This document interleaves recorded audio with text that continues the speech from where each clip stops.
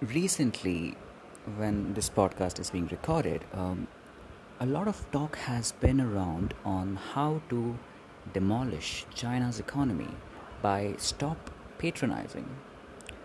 Um, Sorry, not patronizing, patroning the apps that have investments from China.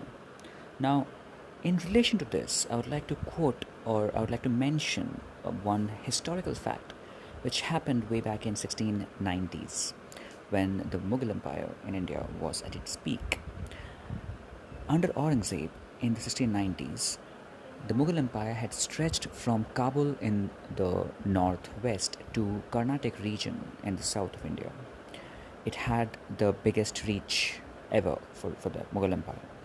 But when that happened, the resources were stretched so thin that rebellions started taking place all over the empire. The Marathas started rising, the Rajputs started rising, the Sikhs, the Jats in the Ganges areas, everybody just started revolting against the taxes imposed by the Mughal Empire.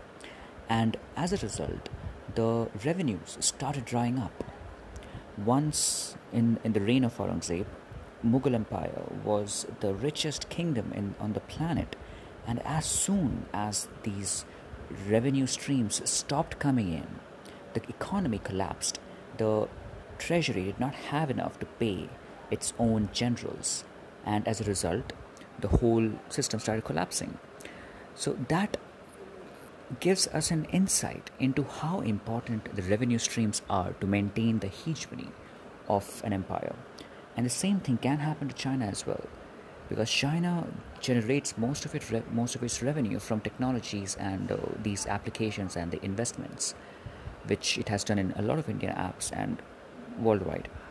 If we stop using those apps, those investments would start drying up, and eventually it might have the same effect on the Chinese empire, so to speak, as it had about 425 years ago, 325 years ago on the Mughal Empire. And as we all know, by 1707, by the death of Aurangzeb, the Mughal Empire had nothing but vanished, only concentrated in and around Delhi. Same thing can happen to China as well. So that gives us some hope.